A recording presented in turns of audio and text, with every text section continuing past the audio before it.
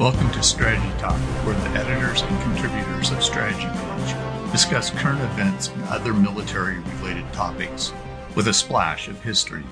I'm your host, Dan Masterson. Joining us today is Jim Dunnigan, editor of Strategy Page, well-known military author, and acknowledged pioneer and innovator in board war games. Also joining us today is Austin Bay, associate editor of Strategy Page, military author, columnist, and retired Colonel, U.S. Army Reserves. Welcome, Austin and Jim. I'm going to start out with you today, Austin. Could you talk a little to asymmetric warfare and where it's headed? Well, look, there's several definitions of asymmetric warfare. Usually it's cast in something where you're dealing with a very weak opponent who is able to handle a counterattack, surprise. Anything involving surprise is arguably an asymmetric, a form of asymmetric warfare. But warfare is based on gaining an advantage and asymmetry. One belligerent versus the other belligerent, and so again, the terminology has become in among defense analysts, intelligence analysts, and the like, slanted towards the weak taking on the strong. But strength, when you think about it, so it's like Stalin's line: "Quantity has a quality all of its own." And you're seeing Putin try to show that Stalin had a point right now with all the human wave attacks in eastern Ukraine. But strength would be an asymmetry. Now, in current discussions, cyber comes up repeatedly because in many ways it's a known unknown. What cyber is going to do? It's going to do something. We know that cyber attacks have the potential of they can shut down communications. We don't know how, and Jim's written extensively about this. Jim has a jaundiced view of the apocalyptic analyses of what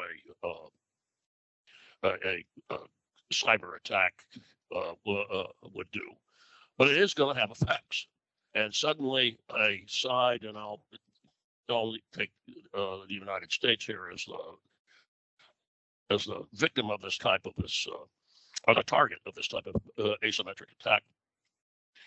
If you've relied heavily on global positioning satellites and rely heavily on sending information through satellites to electronics, but guidance and both sensors and your shooting elements that are relying on it, and you can blind them, whether it's cyber or taking down a satellite.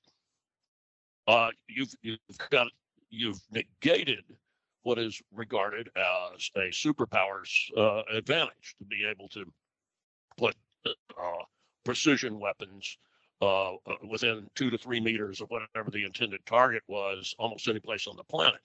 So that would be an asymmetric attack using, well, again, even though I started out talking about cyber, I said you could be doing it with kinetic weapons, taking out satellites, taking out relay drones. In other words, taking out key elements of the communication and sensor and targeting system. And is it asymmetric, or is this just another form of what talented, prepared warriors have been doing to one another since there were really organized warfare? Let's take an example too of electronic intelligence. A recent one being that, excuse me, Ukrainians catching conversations by Russian soldiers on their cell phones. And they're calling back to Russia to talk to their families, their friends, or communicate among themselves, and using that as targeting information for artillery, long range rockets. Is it an asymmetry, or just having a common sense and capability to be able to pick up those conversations and then use the positioning data or on the ground data to be able to whatever it was. The Russians had said, I think 68 or 70 people were killed, and the Ukrainians said they took out, one figure I saw, over 300 Russian soldiers with that attack that was supposedly instigated by intercepting the cell phones. Electronic intelligence and asymmetry was created by Admiral Nimitz when Navy intercept picked up Japanese signals. They were able to decode it and know that the target was Midway. So Nimitz went about setting up his ambush to ambush the Japanese, a much more powerful fleet at the time. But the surprise attack that Nimitz organized for the Battle of Midway was based on something the United States could do, which was intercept the Japanese code and break it. And the Japanese didn't have that same capability. Again, that is something that's done now. Now, small scale, I'll give you an example of something that I think is qualifies in the Ukraine war as an interesting asymmetric, and that is the Ukrainians' ability to operate in very successful, small, combined, armed, and dispersed groups. That's proven to be a real advantage over the Russians. But what goes into that, Dan? The fact that they've got Stinger and Javelin teams with very successful fire direction control teams, and then also mixed in with that are what are essentially light infantry backed by some light armor and occasionally tanks. How did that come up? Came about the hard way, fighting Russians in the Donbass after 2014. They figured out this is what they needed to do. They didn't want to take on Russian armored columns straight on. And then they looked at, some of the tactics early in the war, asymmetric, knocking out the lead vehicle and knocking out the rear vehicle. That's what the Finns did to the Russians and in the Winter War. And of course, the Finns had a built-in asymmetry, which was that terrible terrain that the Russians tried to punch through. Eventually, they did when they knocked Finland out of the war. But the terrain was an asymmetry. So I'll let Jim talk about it. If I sound like I've got a classicist view of asymmetry, I do. Jim, so what are your views on asymmetry that are different than Austin's? Well, it works both ways. Both sides can adopt, an asymmetric form of warfare. China has been particularly, how should I put it, clever in coming up with ways to counter the asymmetry. For example, their use of the balloons. They're moving at about 20,000 meters, in what they call near Earth orbit. These are not just for intelligence collection, but they can also be fitted to basically act as low-flying positioning satellites. And China has already been experimenting with, and we've seen this, sending up satellites which disperse, I think 7 or 8 or more smaller satellites, which are apparently intended to knock out communications or GPS satellites. Now, if you do this, the enemy is forced to improvise. China has its own Baidu satellite network, so they can knock out the American GPS and still have their own Baidu. Russia also has their GLONASS, so they can do the same thing, but they haven't got the capabilities, the material, as it were, that the Chinese do. I mean, the Russians have basically reduced their status as a near-peer adversary with their wasteful tactics, as Austin pointed out, getting obliterated by the Ukrainians, and they're still getting hammered by the Ukrainians. But they're not giving up because, again, they're following as Austin pointed out, the old Stalinist mode, quantity as a quality all its own, up to a point, because this is in Stalin's time, and what we're seeing is a lot more Russians do not want to be the quantity to make up for the lack of quality. And in Stalin's time, you didn't have a lot of people, avoiding military service. As Stalin pointed out, you have to be a very brave man to be a coward in Russia. That's no longer the case. People are really, taking a powder, as it were. They're getting lost. They're not getting mobilized. So the Russians aren't able to mobilize the troops they used to be able to mobilize. And they are trying to fight a long war, but they cannot fight a long war unless they can muster enough people to keep their end of the war going. So that's another form of asymmetry. The Ukrainians want to get the war over as quickly as possible. They're running into problems because the Russians have always emphasized continued, how should I put it, lobbying of the larger NATO allies, especially France and Germany and even the United States, for example, to try and stop these allies from sending tanks to the Ukrainians, because they know the Ukrainians, no matter what kind of tanks you give them, I mean, you see all sorts of excuses. Well, they can't handle the M1. Well, they can handle the M1. They've handled everything else we've thrown at them. They don't expect the tanks to last forever. They just have to last long enough to basically knock the Russians out, as it were. And that's what the Russians are confronting. Now, if the Ukrainians are, and the Russians expect this, assemble a force of over 100 or 200 M1s and Leopards, in the next few months, the Russians are in big trouble because they have no counter for that. They haven't got the anti-tank weapons that can handle these tanks. Like I say, these are Western tanks, aren't designed like the Russian tanks. They aren't as vulnerable, and they're far more powerful. They're more reliable.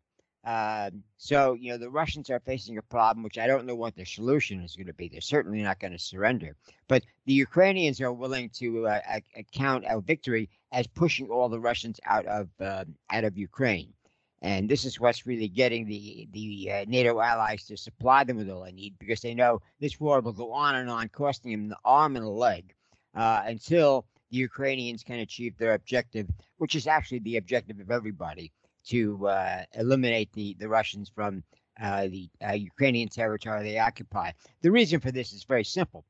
The Eastern NATO members, Poland, the Baltic states, and what have you, and the new ones, the ones that are trying to get in despite Turkish interference, like Finland, they also understand that if the Russians win any kind of territorial concession and victory in Ukraine, they are next. The Poles, are in particular realize, the Russians will come after them. The Baltic states are much more, vulnerable. They're smaller. The Russians will chop them up if they get the chance. So for them, they keep the pressure on the farther away NATO allies that, look, we got to stop them. We got to do it. We got to give the Ukrainians what they need. We supply the weapons. They do the fighting. I mean, nobody wants to come out and say that, but that's basically the deal. Even the Ukrainians don't say it in quite those words, but that's what it comes down to. So it's a battle of will, but it's also a battle of politics. Like I say, the lobbying. Trying to keep the Western allies, a little more reluctant to supply the Ukrainians what they need. The Chinese, though, have learned from this. But the Chinese have one disadvantage. They don't really want a war. The Chinese government the Chinese Communist Party, which rules China, they only stay in power if they can keep the economy going. Right now, the economy is not doing too well. If there's a war, even if the Chinese are doing well, their economy will be shut down. Millions and millions of Chinese will be out of work. They will be unhappy with their government. And this is something China has never had to worry about. Well, they actually have had historically. If you've got enough of your own people against your war effort, you've got to end the war. So it's the asymmetry is you've got asymmetric tactics within asymmetric tactics within asymmetric tactics. That's confusing after a while, but that's an advantage too if you're a little more on the ball about what's actually going on than somebody else. But that's what the United States has to keep in mind with China. You don't have to defeat China in a naval war, and we've got a piece coming out on the logistics problems, with sustaining a offensive in the Western Pacific. The Chinese are the largest shipbuilder in the world now. At the end of World War II, well, in the 1930s, by the end of World War II, we were the largest ship manufacturer. We had the largest fleet. We could build more ships quickly. Now it's China that can do it. But China, we could sustain losses in World War II. We had rationing in the United States, something a lot of people forget. China really is already in a state of rationing. They're already in a state of crisis internally, and a war would push that from crisis into government change. So the asymmetry is a weapon that has to be applied in many different ways. It's basically a weapon. It's an arsenal of weapons, and the way you apply it, when you apply it, how you apply it, and so on, determines how you're going to win. Like I say, the Chinese are using their balloons as a backup for lost satellites. They take out our satellites. We haven't got the balloon system. They do. They have an advantage. But again, they can't afford a war. That's one thing you've got to understand about the China. The Chinese, and that's Sun Tzu. That's ancient Chinese military strategy. Look strong, be threatening, but don't attack. An attack is very expensive. If you cannot afford the expense, you automatically lose if you have to attack. And the Chinese are very conscious of Sun Tzu, and they follow his strategies. Russians, the Chinese feel the Russians are stupid. They basically destroyed their military power in Ukraine. Even if they managed to hang on to some Ukrainian territory, they're no longer in near-peer power. The economic sanctions, which China has not violated that much, they've taken advantage of them. China is now the major power in Central Asia. Before the war, it was Russia. The Central Asians, they used to be part of the Soviet Union. They were familiar with the Russians. They traded with the Russians. But now the Russians are nothing. And the Chinese are there with their money, with making deals, what have you. The Central Asians go with what their economies need, not what Russia needs. And China needs more economic clout in Central Asia, and they're getting it. Even in Afghanistan, they were very reluctant, before to move into Afghanistan because the Americans were, controlling the government. Now the government is basically run by a bunch of religious fanatics. They're screwing it up. They're even more vulnerable. So the Chinese can make deals and simply point out to the Taliban government, look, if you screw this up, you're dead. Your people are starving this winter. There's not enough food. We don't give anything away. That's another big difference between the Chinese and the Russians during the Cold War. During the Cold War, the Russians gave stuff away. The Chinese learned from that. You don't give anything away. You come in, you have aid, people are starving. Well, we can give you food, but we want something. And now in the West, that's cold-blooded. I mean, that's not ethical. Ethics, schmetics. The Chinese are looking out for themselves, and that gives them a tremendous advantage. I mean, that was basically what the Japanese and the Nazis did during World War II. Morality, ethics, screw it. We're out to get what we can. And early for the first couple of years of the war, that worked for them. But eventually it backfires. But sometimes eventually never comes. and those victories become permanent, and that's what the Chinese are looking for. So you have to understand your enemy. They don't fight the way you fight, and that's the ultimate asymmetry. Austin, Dan, let me pick up. go ahead. Yeah. Go ahead. I'm sorry. Go ahead. Oh, I was going to say that when I start off on my classicist intro, Sun Tzu is really about gaining advantage. That's the best description of his work. And Jim was pointing out that Sun Tzu's advice, really he doesn't want to get into combat. It's a part of a couple of chapters talking about how expensive everything is. You want to look strong. Yeah, you want to be strong. So the guy to make a mistake and make the mistakes, and that's that's part of when he says that you need to understand yourself, and then understand your enemy, know your enemy, and know yourself. But his advice is always ultimately about creating an asymmetry, either whether it's tactical, operational, strategic, or diplomatic. And there is a diplomatic asymmetry working out in Ukraine now. Something that we talked about at least 5 or 6 times, which is Russia's not just fighting Ukraine, it's fighting Western Europe and North America. And in some ways, if you follow the munitions stockage, they're also fighting South Korea, Japan, and Australia, and other sources were sending 155 millimeter shells, not necessarily to Ukraine, not directly to Ukraine, to American stockpiles. Huge. It's not just big bad Russia picking on little Ukraine. They're taking on the wealthiest nations in the world, minus China, is what it amounts to. Because I'll see, I think if you went through it, you'd find that 9 of the 8 of the top 10 economies on the planet in GDP are supporting Ukraine in either directly or indirectly. That's an asymmetry. It's not just it's an economic asymmetry, and it becomes a technological asymmetry when the Ukraine starts receiving and has already been receiving these modern weapons and modern munitions, like the multiple launch rocket system and HIMARS. Now, Jim wrote something not too long ago about how everyone wants HIMARS. Why? Because it works.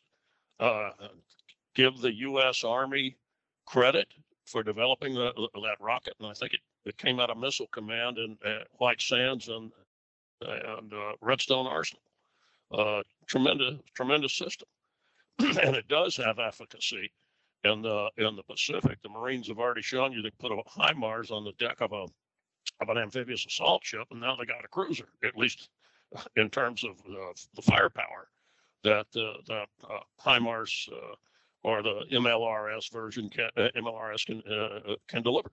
An extended range. Now you're getting up to where the missiles can hit 70 to 100 kilometers, and actually even more with some of the new extended range rockets. I understand what the actual Jim may have a better insight on what the range is, but the range is supposed to be jaw-dropping.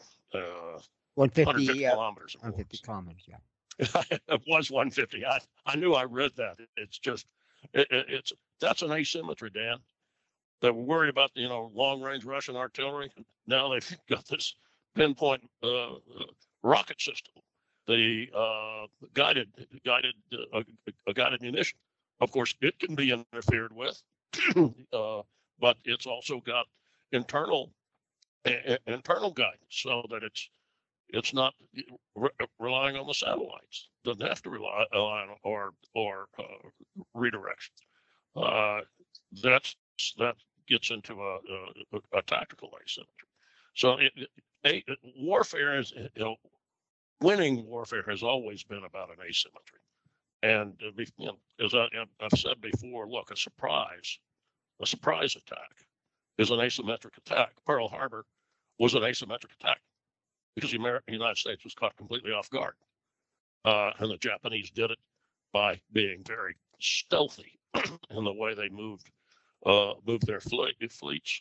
And really in the September of 41, that's when their deception plan kicked in. So everybody thought that the Japanese, when they made their move, they were going to move south, Philippines, and go to Borneo and Java and take control of the oil fields, which that's what they need. They need the resources. They're not going to risk coming for Hawaii, but they sure enough did. And they had a very sophisticated deception plan that created that asymmetry. Right out of Sun Tzu is what it amounts to. It's right out what Sun Tzu said, and he wasn't the first to say it. As Jim said, Sun Tzu was collecting the wisdom of Chinese commanders since 1200 BC, 1000 BC, and he's in around 500 BC when he puts it together. Yeah, it's poetry in some places. In some places, as Al Nofi pointed out, I had him come to when I was teaching that history class at University of Texas, honors course. Nofi shows up and says, Sun Tzu's not just about creating an advantage and all that. There are parts of it that are like a field manual that are dated, where he talks about when you see this, that means light cavalry on the flanks. He says that's like a modern field manual. But what everybody wants to look at are his concepts of thinking through a situation, immense preparation, and then at the same time, what you're trying to do, you want to accomplish it diplomatically or economically instead of actually having a fight, which is something that Jim points out, was pointing out earlier. So, Jim, often the general public thinks about asymmetry as, the United States facing a foe like the Taliban. What are the current preparations in the United States and other large countries to face smaller foes? Well, the smaller foes never win. I mean, they never win anything substantial. That's the problem. You cannot eliminate them. As the Islamic terrorists, especially ISIL, say, we're not afraid to die for our cause, or kill for our cause. We're not afraid to die for our cause. And they enthusiastically, embrace that literally, as with the suicide bombers and what have you. Now, that was not invented by by ISIL. I mean, the Hindu, what do you call it? Sri Lanka. Sri Lanka, yeah, the Tamil Tigers. Yeah. They use that. They blew up some aircraft and what have you. They also killed a Indian prime minister, but it didn't win them their war. I mean, they eventually prevailed inside Sri Lanka, but at the same time they managed to dissuade India from getting involved. India felt Sri Lanka was their little semi-independent kingdom off the southern tip of India, and the Tamils wanted to prove otherwise, and eventually they did. But that war went on for a long time, and in many respects, it's still going on. Some of these wars, you've got to remember, are forever wars. They never really end, and that's, for example, that's what's happening with the Russian Empire. The Russians, they believed, because some Western or American think tank said, we have to take Russia apart. Well, that was never a serious war plan. It was just some guy saying, well, what if? Well, what if we just totally, took Russia apart? Well, Russia took that as the current NATO war cry. Well, it isn't worth it. Russia is weak enough as Russia is, but Russia felt no. We have to basically defeat NATO, which is impossible, uh, and we have to take Ukraine because Ukraine is part of Russia. Well, they've given up on that, and they finally declared war. And that, like I say, isn't encouraging a lot of Russians to join. They have state-controlled media, which for a long time the opinion survey showed, supported the war or the special military operation in Ukraine. Well, now it's finally been declared as a war to rescue Russia from being taken apart, and most Russians aren't buying it. And so Russia has a real problem. They've lost whatever credibility they had internally, and they want to keep this war going. So that's not going to end well. But the Ukrainians and the Belarusians, I mean, the Belarusians, in terms of popular opinion, are anti-Russian. But Lysenko, the dictator, the guy he started as a reformer, they all do. But since the mid-1990s, he's basically been a dictator, and the only thing that's been propping him up is Russian troops. They're not there to aid Ukraine, Belarus. They're there to keep their man in power, because the minute they withdraw that support, boom, Lysenko is gone, and Belarus is in the same, mental space as the Ukrainians. And that is the sort of thing that keeps a lot of these wars going. The empire, like Iran or Turkey, is another one. These are the three empires we pointed out many times earlier in Strategy Page. Are empires trying to put themselves back together again.